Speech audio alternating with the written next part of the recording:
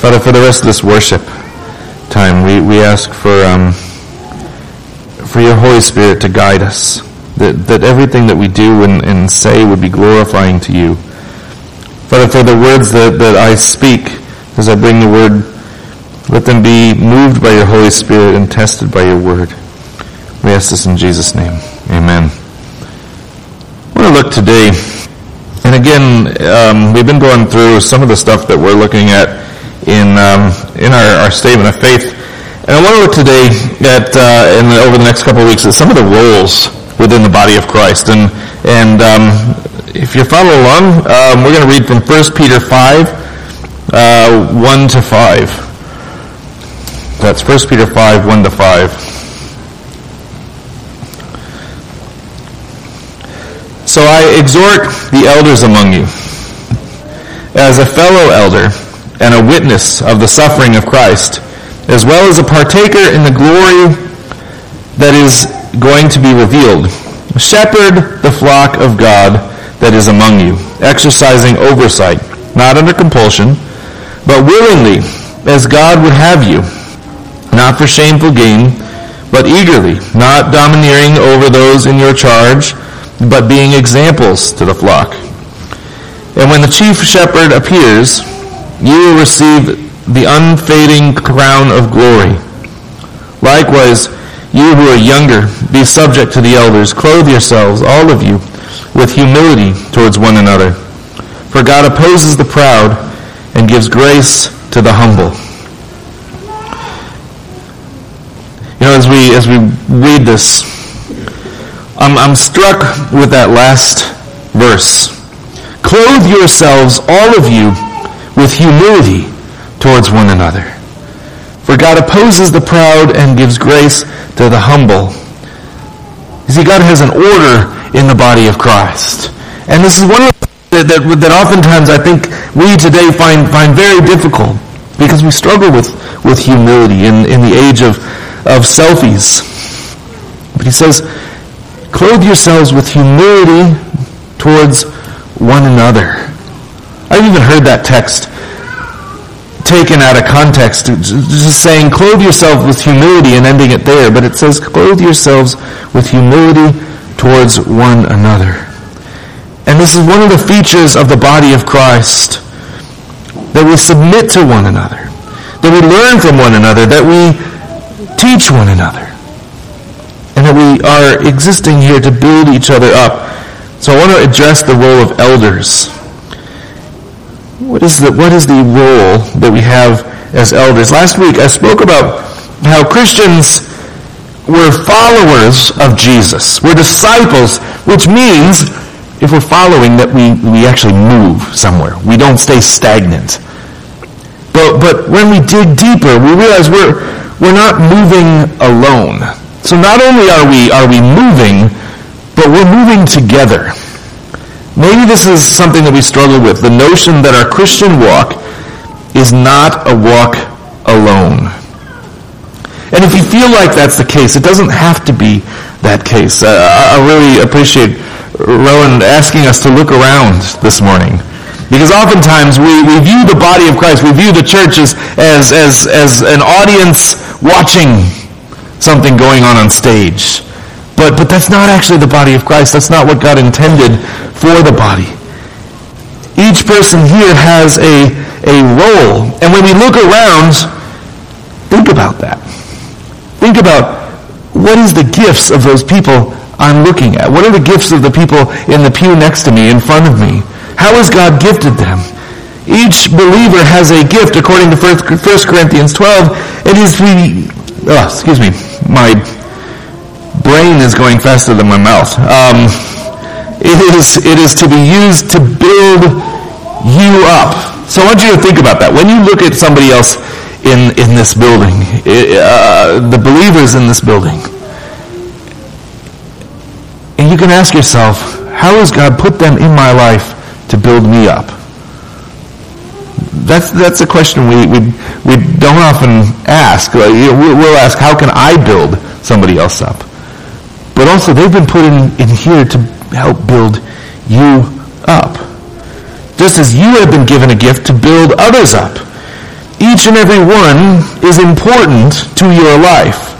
Again, I know it may not feel that way, but each true believer here has been gifted to build you up into Christ in a different way. That's why when we have division, it feels so terrible. It feels like everything's inadequate because we've been divided from an essential part of our upbuilding, of our own body. So in light of that, elders are important. And as I say that, there's a popular move in the church, and maybe it's because people don't understand what I just said, but a popular move in the church to do away with eldership, or to combine the role of elders with the role of deacons, minimizing that role of elders. But scripturally, and please know, when I come here, I'm not basing this on my own opinion, but what the Bible says. Elders are important.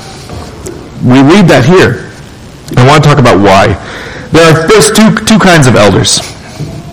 There's big E elders who have an official office, we'll get into that later, official role in the body of Christ. And there are little E elders who are those who are older and more experienced than yourselves. Both are needed in your life. We need both of those types of elders. If you are over the age of a day, you are an elder to somebody. You are more wise and experienced to somebody. And God has gifted you with that experience. He's gifted you with that knowledge and that wisdom so that you can pass that on. So all of us, to somebody, we are an elder. And for most of us, there's a lot more people who are our elders. And as we read in our text, we submit with humility towards them, saying we've got a lot to learn. All of us do. There's not one person here who can say that we don't have more to learn. And God has put people in your lives, little E elders and big E elders, to teach and to raise you up. So according to verse 1, we read this, "So I exhort the elders among you as fellow elders and witnesses to the suffering of Christ." So according to verse 1, elders are believers, of course. They have to be witnesses of Christ. They have to be believers in Jesus Christ. Paul considers himself an elder. But they have to be a witness of Jesus Christ. This doesn't necessarily mean that they saw Jesus die on the cross. But they're able to be willing, or they're willing to bear witness to Jesus. So let's focus on that word witness. They're willing to witness Jesus. They're willing to talk about Jesus and to tell them about Jesus. This is a really important thing for an elder to be able to do. Of course, this is huge for an elder. If the purpose of the church is to be the witness for Jesus Christ on the earth, according to Matthew 28, to go and make disciples, then of course, elders, the overseers, should be able to do this. Also, he goes further. They're partakers in glory. The word partakers there, koinos. So in Greek, which means doing this together, community. And Michael talked a little bit about this in communion. They are partaking of the glory, sharing in this. Elders are not islands. They work with other elders, are accountable to one another, and they support one another. And they're not islands within the church. They're accountable to the other people in the pews and supported by the other people in the pews. And they learn and teach, just like all of us do. Verse 2, shepherd the flock of God that is among you, exercising oversight, not under compulsion, but willingly as God would have you, not for shameful gain, but eagerly. Elders are shepherds. Oftentimes when we look at the shepherding role in the Bible, we think of pastor. And actually, the role of pastor is not actually in Scripture. And I'll get to that in a couple sermons. But the role that we often think of as pastor. But here it's the elders who shepherd the flock among us. The Greek word here is presbyteros, which means old man. You could say that for some of our elders, I guess. But it's the spirit of that. Wiser. And they've been recognized as having wisdom and as having insight. And we can see that it is a specific role that they share in this text. Shepherd. What does a shepherd do? Well, a shepherd's main job is to guide the sheep to their destination, to the fold, to where there's food, to where there's protection, and to protect them from predators on the way, from wolves. So firstly, this is where it's important for an elder to be a witness. They got to know where we're going. They got to know how to get there. Essentially, they got to know Jesus. It's a witness's guide to guide people and to lead people to faith in Jesus Christ. That's where we are going, to Christ. It is important that an elder be able to share about that destination, to be able to tell people where they are going and how to get there. And to be able to share that, to share the good news of Jesus Christ. One of the things that has happened over the past few decades is that we've professionalized this role. Made it so that only those who are professional ministry, are in professional ministry can do this job. Only those who get paid to do this job can do this job. And we've outsourced evangelism from a thing that all of us do,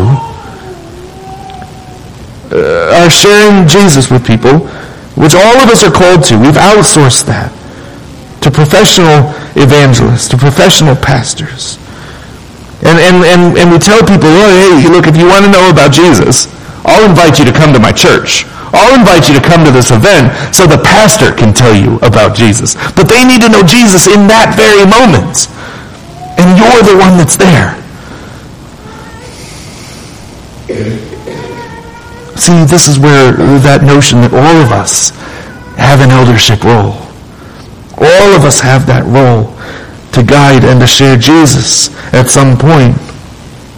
This is totally not what Jesus called us to in Matthew 28. He didn't say, go therefore and invite people to come and hear your favorite preacher. He said, go therefore, make disciples of all nations. He said, you, if you understand the language there, you go therefore and make disciples of all nations. The same can be said of the office of elders. In many cases, the office of elders are there simply to support the pastor so that he can do his professional duty. But here, and we'll read this soon as well, is that the elders, they are the ones who are the overseers and the guides by example. They are the shepherds. And just as well, all of us join in that work of building up one another. But they lead in that work. And it's a big task. And another job of a shepherd is to protect the sheep from wolves and predators. Matthew 7 is one of many texts that are the beware texts, is what I like to call them. And in this case, it's beware of the false prophets. And it goes on in verse 15, it says, beware of the false prophets, for they are disguised in sheep's clothing, but inwardly they are ravenous wolves. How does a shepherd protect against wolves? Well, he sets a straight course. There are people out here who have owned sheep, so please correct me if I'm wrong. I've never been a shepherd. But the job of a shepherd, to my understanding, is that they set a straight course for where there's safety, where there is food. If you look at shepherds in Jesus' time, they follow strict paths. They knew where to go, where it was safe for the sheep to go, and where they could get to green pastures, and they studied this. In the same way, elders study the way of Christ so that they can lead people to that narrow gate. This is what our elders have done an amazing job with, I got to say, over the past couple of years, in studying for the statement of faith that we're putting together.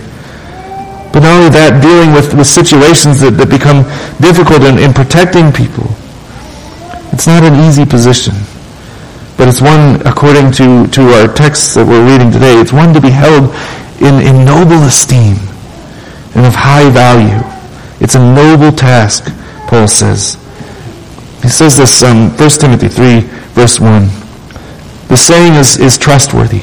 If anyone aspires to the office of overseer, he desires a noble task. So here again we see that this is a specific role within the body of Christ.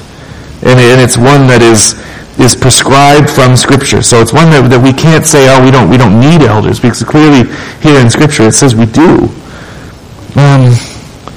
And again, overseers. We need overseers. Do we see our need for an overseer, though? Like in our lives, in our faith life, do we actually step back and say, I need somebody to hold me accountable. I need somebody to pass on wisdom, because I'm not there yet. I don't know it all yet. I need those other people sitting around me in the pews with their gifts. I need that gift because I don't have that gift. But I need somebody with that gift to help build me up. Do we see our need for accountability today? We have an attitude today that devalues godly correction and counsel. And Proverbs and Psalms, they encourage us to seek after godly counsel. I mean, Proverbs says that it is a fool who doesn't accept godly counsel. For us to step back and realize we need it. But in today's society, we can have a terrible idea. We can have a terrible course set before us. And we think that's the right way to go. And all we got to do is go onto YouTube. And we can find 1,000 people, or even theologians, who support our misdirection. So we can say, what do I need elders for? I got YouTube. I got Christian books. I got Christian radio.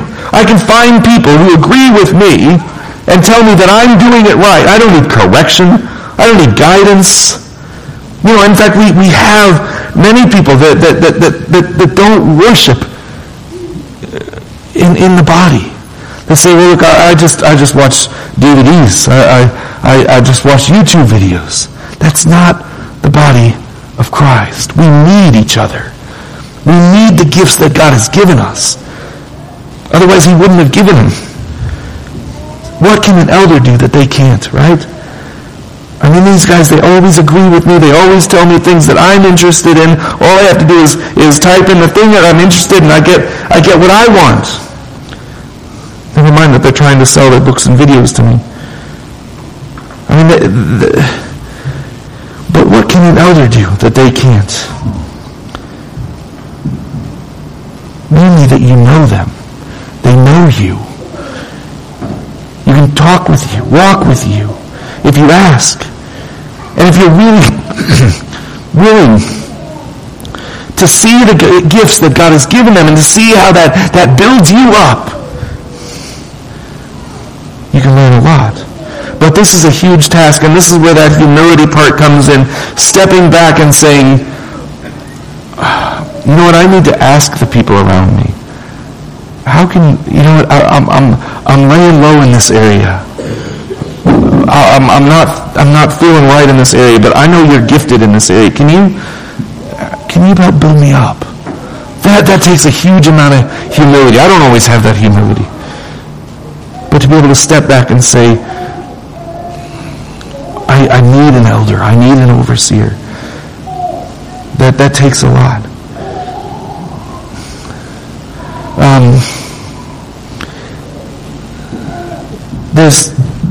then we move into, if this is the case, if elders are the guides, if elders are the overseers, then it's a huge noble task.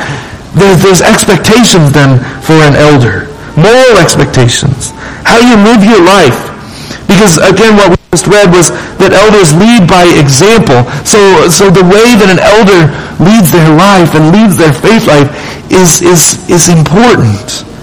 1 Timothy 1-7. The rest of this text that we just started with. The saying is trustworthy. If anyone aspires to the office of overseer, he desires a noble task. Therefore, because this is a noble task, therefore an overseer must be above reproach, the husband of one wife, sober-minded, self-controlled, respectable, hospitable, able to teach, not a drunkard, not violent, but gentle, not quarrelsome, not a lover of money. He must manage his own house well, with all dignity, keeping his children submissive. For if someone does not know how to manage his own household, how will he care for God's church?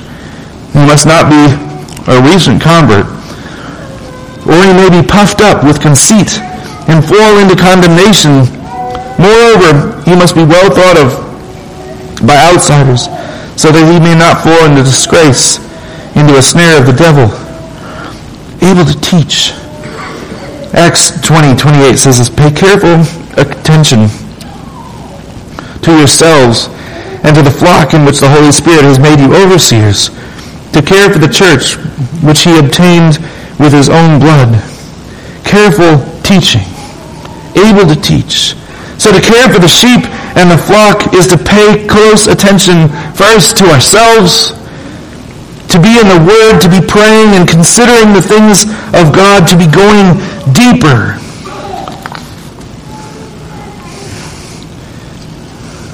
And prayer. If anyone is among you is sick, let him call for the elders of the church. Let them pray over him, anointing him with oil in the name of the Lord. We value these men as those who can pray for us. And again, this is another part of that humility thing. That we actually stand back and we say, hey, you know what? I need prayer for this. I can't do this on my own. Would you guys pray for me? That's a huge thing to ask, but the elders are there to do that. And we do that. And then there's those are the guide for what elders should do, but then there's the moral part of this. And that can be difficult to hear. Above reproach, the husband of one wife, sober-minded, self-controlled, respectable, hospitable, able to teach, not a drunkard, not violent, but gentle, not quarrelsome, not a lover of money. You know, this is important as we discern leadership in the body of Christ. This is important. And it's important because Scripture says it's important, but it's important because we read in our text, our main text, that elders are to lead by example, serving, not domineering, but by example, not for shameful gain, not under compulsion, but eagerly, having a passion for what they do. You know, and that can be said for all of the roles in the church. You know, we're going to have our annual meeting in a few months, and we consider people who would be good in those roles. Look for the passion. Look for the gifting. Consider what God has called them to do. And finally we get to verse 4 and 5. And when the chief shepherd appears, and I'll stop here. See, now we see a distinction between elders as shepherds and all of our role in shepherding in the way that God has called us and gifted us. And then there is a chief shepherd, Jesus. He's our example. He's the one we're pointing to. When the chief shepherd appears, you will receive an unfading crown of glory. It can't be taken away. Likewise, you who are younger, be subject to the elders. Clothe yourselves, all of you, with humility towards one another. For God opposes the proud, but gives grace to the humble. Speak when you need. Share your needs. Share where you're falling. Share where you're struggling. This is a huge thing. And this is, again, where the humility comes in. But to be able, once again, to turn to one another and say, hey, you know what? I need your gifts. I need your wisdom. I need your experience. And to realize that God has gifted those around you to be able to do that.